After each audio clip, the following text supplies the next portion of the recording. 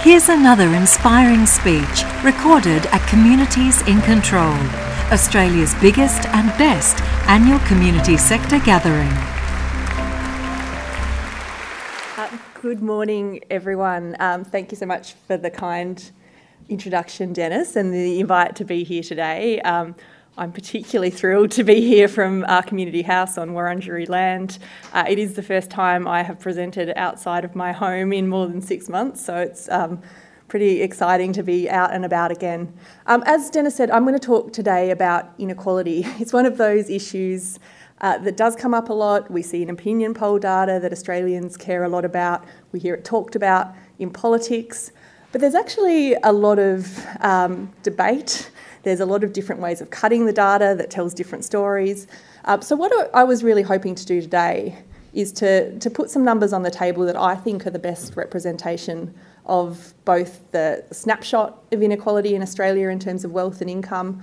I want to talk a bit about how that's changed over time. And then I want to talk about some different dimensions of inequality. Intergenerational inequality, how different generations fare, regional inequality. I could have added gender inequality to the list, but I only have half an hour, but very happy to take questions to it. And then I want to build up to why we should care. What are the issues with inequality that really matter? Poverty and entrenched disadvantage. Entrenched advantage, where the wealthy can set the rules of the game in order to continue to increase their wealth and power. And the impact on political harmony and the rise of populism, which all of us have been thinking perhaps a lot about over the last few weeks with the US election. Finally, I want to come to the point of what governments can do, and there I think there really is a good story to tell. In a lot of ways, governments have tools at their disposals that can make a difference to these questions of inequality. So let's start with the big picture and what's happening. What do Australians earn? It's a surprisingly difficult question to answer. This is one way of looking at it, which is disposable income, so essentially how much people earn after taxes and transfers. Some of you might be surprised by this distribution. We have a lot of survey data that suggests most Australians, more than 80%, think that they are in the middle of the income distribution. Of course, that cannot be true, but it means that the way we think about incomes is often very much through the prism of our own incomes and those of our peers. What we know is about 50% of Australians earn less than $50,000 a year on this measure. The other 50% are above, but you have a very long tail and quite a wide distribution at the top. What's been happening over time? Certainly we've seen big absolute increases at the top of the distribution. In percentage terms, it's less stark. We've seen incomes go a little bit more at the top, but overall it's been reasonably consistent across the distribution. One way we can look at inequality in a single measure is the Gini coefficient. You may have heard economists talking about this.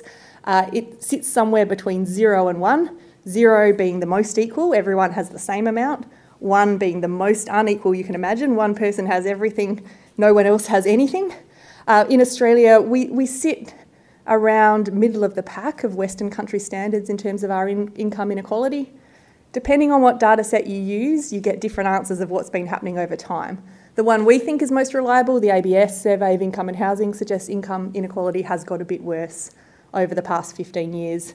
Other people that like to say it hasn't got worse are referring to the other data set there, the Hilda data set.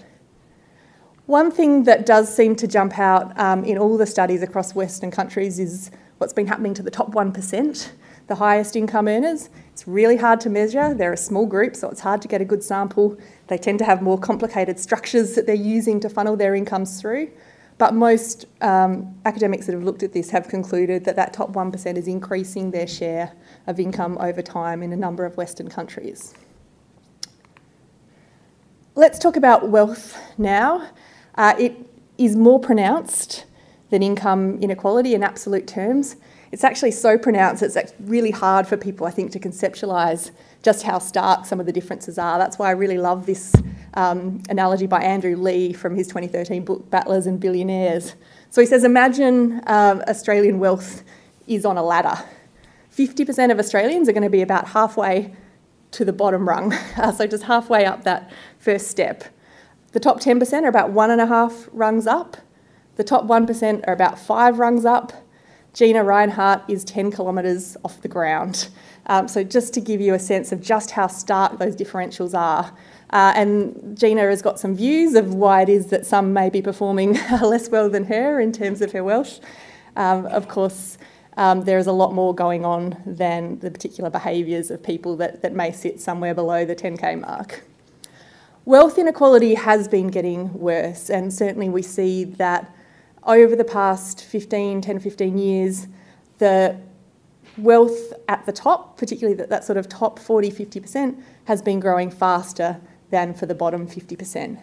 A lot of that is going to come down to house prices, and I want to talk about the role that housing plays a little bit later when I talk about intergenerational inequality, but that explains a lot of what's going on there. And unsurprisingly, the Gini in terms of wealth is higher than income. As I said, it's more unequal, and we see it, particularly according to the ABS, increasing over time. So that's the kind of the big picture on wealth and income inequality. And as I said, I'm going to come back to why we should care, but I want to come at the question of inequality through a different lens now, and that's around intergenerational inequality. And I come to that because it's something that really has opened up over the past 15 years. We're seeing much bigger gaps in terms of wealth and income accumulation by age than we have in the past. So this is the picture for wealth. What you can see is that wealth has been accumulating relatively fast, particularly for households over 65. Let's remember these are averages, and of course it hides a whole lot of things going on, and we know that there are a lot of older households that are not well off at all. But on average, household wealth has increased quite strongly for older Australians, probably about $500,000 on average since the year 2000. In contrast, if we look at younger households, particularly those under 35, wealth has barely shifted. So if I took an average younger household today, they would have almost no more wealth than a household of that same age did back in the year 2000. That's a pretty stark finding. So what's going on? There are a number of things going on, I should say, but house prices are probably the single most important. Sometime in the late 1990s, you can see that prices started to diverge pretty seriously from income. If you owned a house before the boom, you've generally done pretty well. You may have had quite a large windfall gain in some cases. On the other hand, younger Australians are really struggling to get onto that property ladder. And even the ones that do are taking on significantly more debt than they did in prior generations. Also really important to this story is actually what's happening within age groups. So if we go back to the early 1980s and we look at that 25 to 34-year-old age group, what you see is home ownership rates of about 60%, regardless of where you were in the income distribution. So it didn't tell me much about your likelihood of owning a home, knowing whether you're well off or not so well off as a young person in that generation. That has dramatically shifted. If we look at the 2016 data, home ownership amongst high-income young people, actually not that different to where it was back in 1981. But home ownership amongst low-income young people has fallen like a stone. Home ownership rates have dropped from over 60% to just over 20% for people in the bottom group of earners amongst young people. So that's a very significant shift. We can no longer assume that people are going to come out of that age range likely to own a home.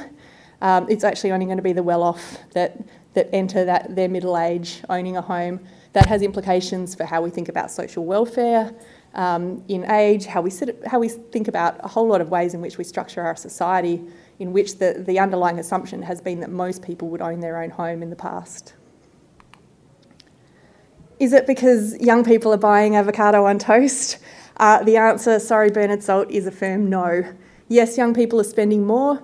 They're spending it on essentials, housing, power, food. Non-essential spending has actually declined for a lot of age groups, but particularly amongst the young. So less spending on alcohol, tobacco, less spending on clothing, less spending on household furnishings. There is no obvious answer that the young people are kind of frittering away their money. We're also seeing quite a concerning story in terms of income. Income growth across the board has been really subdued for the past decade, and you would have heard a lot of people talking about low wages growth, and that's absolutely forecast to continue in a post-COVID world. But it's particularly biting young people, so much so that average incomes actually went backwards for young people over the past decade. So again, if you talk to a person under 35 in 2018, on average they would have had a lower income than younger people did 10 years before. So that assumption of generation on generation progress can no longer be relied on. The Productivity Commission's done a really interesting study of what actually happened. Their conclusion was that the labour market just never really recovered after the GFC. There were fewer good jobs, if you like, at the top of the ladder. Don't really particularly like that term, but what it meant was that qualified young people couldn't necessarily get a job that matched their qualification level. They were therefore going for jobs that they were overqualified for, that was pushing others further down the ladder. And then right at the bottom, you had a massive problem with underemployment. And we see that that's been on the rise for young people. All of that is subduing wage growth, and that's why we see young people go backwards. And that is why I just want to stress how important it is that we try and stop this happening after COVID. So you might have heard about scarring effects of long-term unemployment.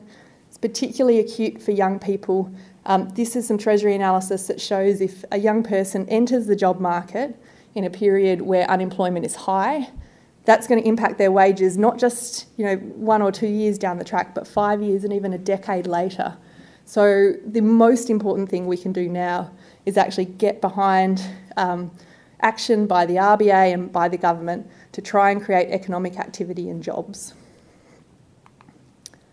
The final point I would like to make about intergenerational inequality is more of a slow burn one. And again, we've spent a long time now talking about the ageing of a population. This is the chart that really drives it home for me. So we are seeing a significant decline over time in the ratio of people that I'll loosely call of working age, the 15 to 64-year-old age group, compared for each person over 65. And by 2055, we're down to 3 and a bit working age people for every person over 65. Why does it matter? It matters from a kind of a macro budgetary sense. Older households tend to be net drawers on the budget. Younger households tend to be net contributors. So we've talked about this idea of a generational bargain. So each generation supports the one that went before them in their retirement in the hope that the next generation will do the same for them. Of course, it becomes much harder to withstand that generational bargain in a world where you've got fewer people contributing for each person in the age that tends to be drawing. And we have supercharged that challenge for young Australians by massively increasing the net transfers that are going to older households at the same time as there's fewer young Australians for everyone in that group. What's driven that? Partly health and pension spending, and I don't think anyone begrudges that, but it's also been a massive decline in the taxation of incomes for older Australians, particularly well-off older Australians. So we now have far fewer older Australians paying any tax than we did 20 years ago, despite the fact that incomes and wealth are much higher. And the tax rates they pay are much lower. In fact, I would go as far to argue that we now almost have a two-tier system where your age matters as much for the tax you pay as your income. So if we took an older household and a younger household, both on $100,000, on average that older household would pay half as much tax as the younger household despite being on the same income. And that is contributing to those longer-term fiscal sustainability questions and intergenerational issues. I'm going to pivot now to regional inequality. This is obviously a huge issue and one that I can't do justice in a short time, but I want to pick out a couple of key points because it's going to come back when I start talking about populism and political harmony again. If we look at high levels of disadvantage measured by significant unemployment rates, it's very difficult to say there's a kind of clear city regional pattern. What we see is pockets of strong disadvantage in both some city suburbs and in regional areas. So if we look at Cape York, for example, and I should say this is all pre-COVID. COVID obviously does shift the data around a bit. Cape York pre-COVID, unemployment rate sometimes in excess of 30%. Very deep structural issues with the labour market there. But we can also look at suburbs in Melbourne there. You can see the blow-up of the Melbourne map. There's some suburbs in the sort of outer west and a few suburbs in the south where the unemployment rate's regularly sitting above 15%. So we do have these pockets of really significant disadvantage scattered across both regional and city areas. If we look at incomes, and each of those orange dots in the chart is an Australian postcode by income that you submit to the tax office each year, we see that incomes tend to be higher on average than in the city, and the further you get from the middle of the city, incomes come down a bit, and then you get a bit of a bounce back up in remote areas, which tends to be mining jobs. On the other hand, if we look at changes in incomes over time, they've grown relatively consistently across cities and regions. If anything, outer suburbs have done a little bit worse, remote areas have done a bit better. So the sense that regions are falling behind isn't really about incomes per person, but where we do see it strongly is in terms of population growth. Again, obviously a pre-COVID world, and we're talking about a growing population. Cities, particularly Melbourne, has grown very fast over the past decade, partly because of internal migration, but really because it's been a very popular destination for migrants to settle. We see some population growth in the big regional centres like your Ballarats or your Sheppartons. But then as you get outside those big towns, you see population either stagnant or in decline. And I think that's really contributed to this sense of a two-speed economy, cities much more dynamic, and regions falling behind. And I want to come back to some of the political consequences of that a bit later. So why should we care about inequality? And a lot of people say we should care in and of itself, that it's not great to live in a society where you have a lot of inequality in income and wealth. But I think there's a lot of very specific negatives as well that I want to point to. The first is poverty. And a more unequal society, you're more likely to have people that are really struggling at the bottom. And this is still a very big issue in Australia. There are obviously a lot of different ways to measure poverty. This measure is really about picking the median income. So where is the middle Australian? And then less than 50% of that income we say is living in poverty. That gives us about 3 million in poverty. Again, this is pre-COVID. Poverty's actually declined a little bit with government payments, but we expect to see it on the rise again. But really importantly as well, there are certain characteristics that we can see make it much more likely that certain households will live in poverty. The number one is having their primary carer unemployed. You're at 66% of households in that bucket live in poverty in Australia. Single parent households also much more likely to live in poverty. Anyone receiving any government payment more likely to live in poverty. So that tells us something a little bit about the causes of poverty there, and it also suggests we can do something about it. And the rate of the old New Start is obviously going to be a really important part of the number of people that fall into that bucket.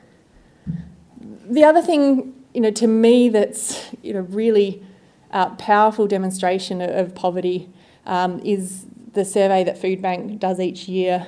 This was the 2019 survey. One in 5 Australians experience food insecurity over the course of that year. That means 1 in 5 ran out of food and couldn't afford to buy more. And that to me is really brings home just how significant the challenge of poverty is, and the fact that that's happening in a well-off country like Australia, I think is pretty shocking. A related issue is more around the longer-term consequences and what economists call social mobility. So this Great Gatsby curve was a pretty big result in economics at the time. What it found is that countries that are more unequal at a point in time are also less likely to have social mobility. So what that means is that your outcomes in life are going to be more determined by how your parents did than perhaps your individual talent or how hard you work. So you get a stickiness in the incomes across generations. Australia, it was actually a bit of a good news story, even though we were towards the upper end where it came to point-in-time inequality. We actually have been found by a number of studies to have reasonably high social mobility still. So kids can get a shot kind of regardless of where their parents are from. But there is, one aspect that really stands out in the Australian data as a concern. This is some fantastic work done by an economist called Deborah Cobb-Clark. She tracks people that are on social welfare over time and then their children. And what she finds is you're much more likely to end up receiving some form of government welfare if your parents did. So that again comes to this question of, are we entrenching disadvantage? And I think that really goes to how do we make sure that people that are on this support are receiving enough so that you don't end up in a cycle of disadvantage. The other reason you might care about inequality is actually at the other end of the spectrum, that those that are well off, it becomes self-reinforcing. So wealth is begetting wealth. One way that can happen is through inheritance, and particularly in countries where they have very large inheritances, you can end up with a very stagnant society. Again, where who your parents are matters more than how hard you work. That hasn't been so much the case in Australia, but we certainly see that higher inheritances tend to go to those that are already well off. We also know that inheritances increasingly come later in life. The average age to receive an inheritance is somewhere between 55 and 65, when people perhaps have already set themselves up. This is probably going to become a bigger issue over the next few decades. We know that there's a lot of wealth concentrated in the hands of older generations. We know that a lot of people don't draw down on that wealth in retirement, so it will get passed on. So I think we can expect to see a rise in wealth inequality in this country over the next 30 years. The other thing we might be concerned about is if money allowed people to influence the political process in a way that allowed them to perpetuate their advantage. Really interesting paper done by some economists back in 2009 looking at the where people on the BRW rich list actually made their money. It wasn't so much in high-tech areas or product innovation. The vast bulk of the successful Australians on that list were making their money in property and natural resources. And as the authors of that paper pointed out, they are often industries where political influence or political decisions can determine who makes a lot of money. So the concern they raised was, is it political connections and money that are driving results, as opposed to the sort of things that we want to be driving people's wealth? That certainly concords with some of our work at Grattan. We've looked at political donations and which industries are making them. We find, again, it's mining, property construction, gambling, that are giving much more than we would expect given their relative economic contribution. So it suggests that those industries that have a lot to gain or lose from government decisions are making the decision to contribute to political parties, perhaps in the hope of gaining access and influence. Certainly our study, it's difficult to track this in Australia because we don't collect good data and we don't have much transparency. Queensland, to their credit, has better transparency than most, so we can at least see who front benchers are meeting with. There we found that 50% of major donors got a meeting with the Premier, the Deputy Premier or the Treasurer in a 1-year period. Those are extremely hard meetings to get, I can assure you, and it's certainly not something that an average constituent can expect. So over time you worry that it's that contact being integrated with the political decision makers that allows people to continue to entrench their position. Finally, you might also worry about inequality because it leads to political instability, and we've heard a lot about this in the past decade with people talking about the rise of populism, and we certainly see right across the developed world the vote share of major centre-right and centre-left parties in decline. Political scientists have studied this. It doesn't look like it's about inequality per se, and in fact doesn't correlate well, for example, your likelihood of voting for a populist cause or leader with your absolute level of income. But there does seem to be quite a strong relationship with location. So if we look at the Brexit vote, some people describe it as kind of London versus the rest of the country. It's actually the cities versus the rest of the country. So yes, London quite strongly voted to remain, but so did Oxford, so did Manchester, so did Liverpool, so did Cardiff in Wales. In fact, it was the areas outside those major cities that brought on the Leave vote. Similarly, Donald Trump in the United States, we know that the big cities in California and New York tend to vote Democrat, and they did increasingly so in these elections. But we see the same things, at a micro level within some of the really important states. So if you zoom into Iowa or Michigan or Ohio, what you see is the cities are these little islands of blue, little islands of Democrat vote. And it's really, again, those areas outside the regions that put Trump over the line. Australia, the picture is less stark, but we have seen a very significant rise in the minor party vote over the past decade. and that's actually been particularly driven in the regions. So everyone's more likely to vote for minor parties now than they were 10 years ago, but that gap between city and regional votes have increased. And if you break it down by minor party, it's really One Nation that's been a significant driver of that kind of regional effect. So we are seeing perhaps a rise of populism in the regions in Australia too. What's going on? We sort of dug down into the data, and again, this is consistent with what people are finding in other countries. Doesn't seem to be about economics per se. It's a bit subtle. It's more about the way in which the country and culture is changing that people are responding to. So people in the regions in Australia more likely to agree that traditional values should be upheld, but also more likely to think that the world's changing too fast, more likely to be concerned about immigration numbers, even though we know there's far less immigrants that go to regional areas compared to the cities. And those things are particularly pronounced amongst One Nation voters. So what can governments do about inequality? And as I said at the start, I think the positive here is that there are a lot of policy solutions that we know that work, particularly on income inequality. So what you want to do partly depends on what you're worried about. Are you worried about incomes at the bottom and entrenched poverty?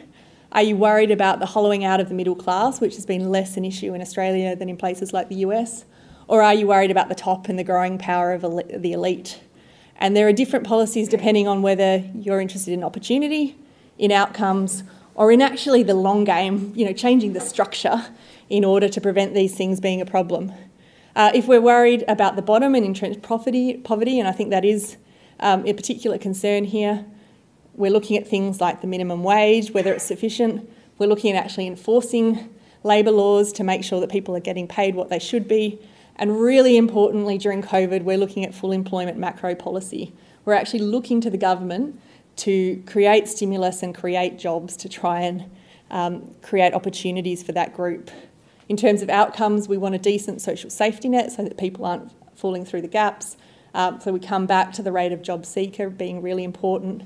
And we're all extremely concerned as to what's going to happen to that payment post-March.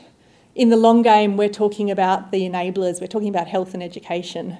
It's very hard for people to have that social mobility if they're not in good health and they're not getting decent standard of education. So those things come more into play. In contrast, if we're worried about the growing power of the elite, looking at things like limits on political influence, we are terrible at this in Australia. Our Commonwealth regime is one of the weakest in the world and is far weaker than almost any Australian state. So it's pretty clear some of the things we could do there, which would reduce the influence of money and connections in politics. In terms of outcomes, you might look at things like wealth taxes, very much a conversation that's being had in the US, not so much here to date. And in terms of the long game, inheritance taxes, absolutely politically toxic in this country. So something that I don't expect would be on the table, but nonetheless I think could be part of that conversation. In terms of intergenerational inequality, again, number one thing we need to do is create stimulus and create jobs for young people. We need to avoid this scarring effect of the coronavirus recession. In the longer term, I think housing is part of this conversation. Love to see relaxation of laws to try and create more housing supply, particularly in the inner and middle ring suburbs where people want to live close to jobs. On the demand side, looking at things like investor tax breaks, and could have those debates about negative gearing and the capital gains tax again. And on the longer term fiscal position, some of those tax breaks for older Australians, I would argue, should be unwound in order to reduce those future pressures coming down the line on young people. The regional inequality story is the hardest, I think. So governments for a very long time, in fact more than 100 years, have been trying to move people and economic activity to the regions.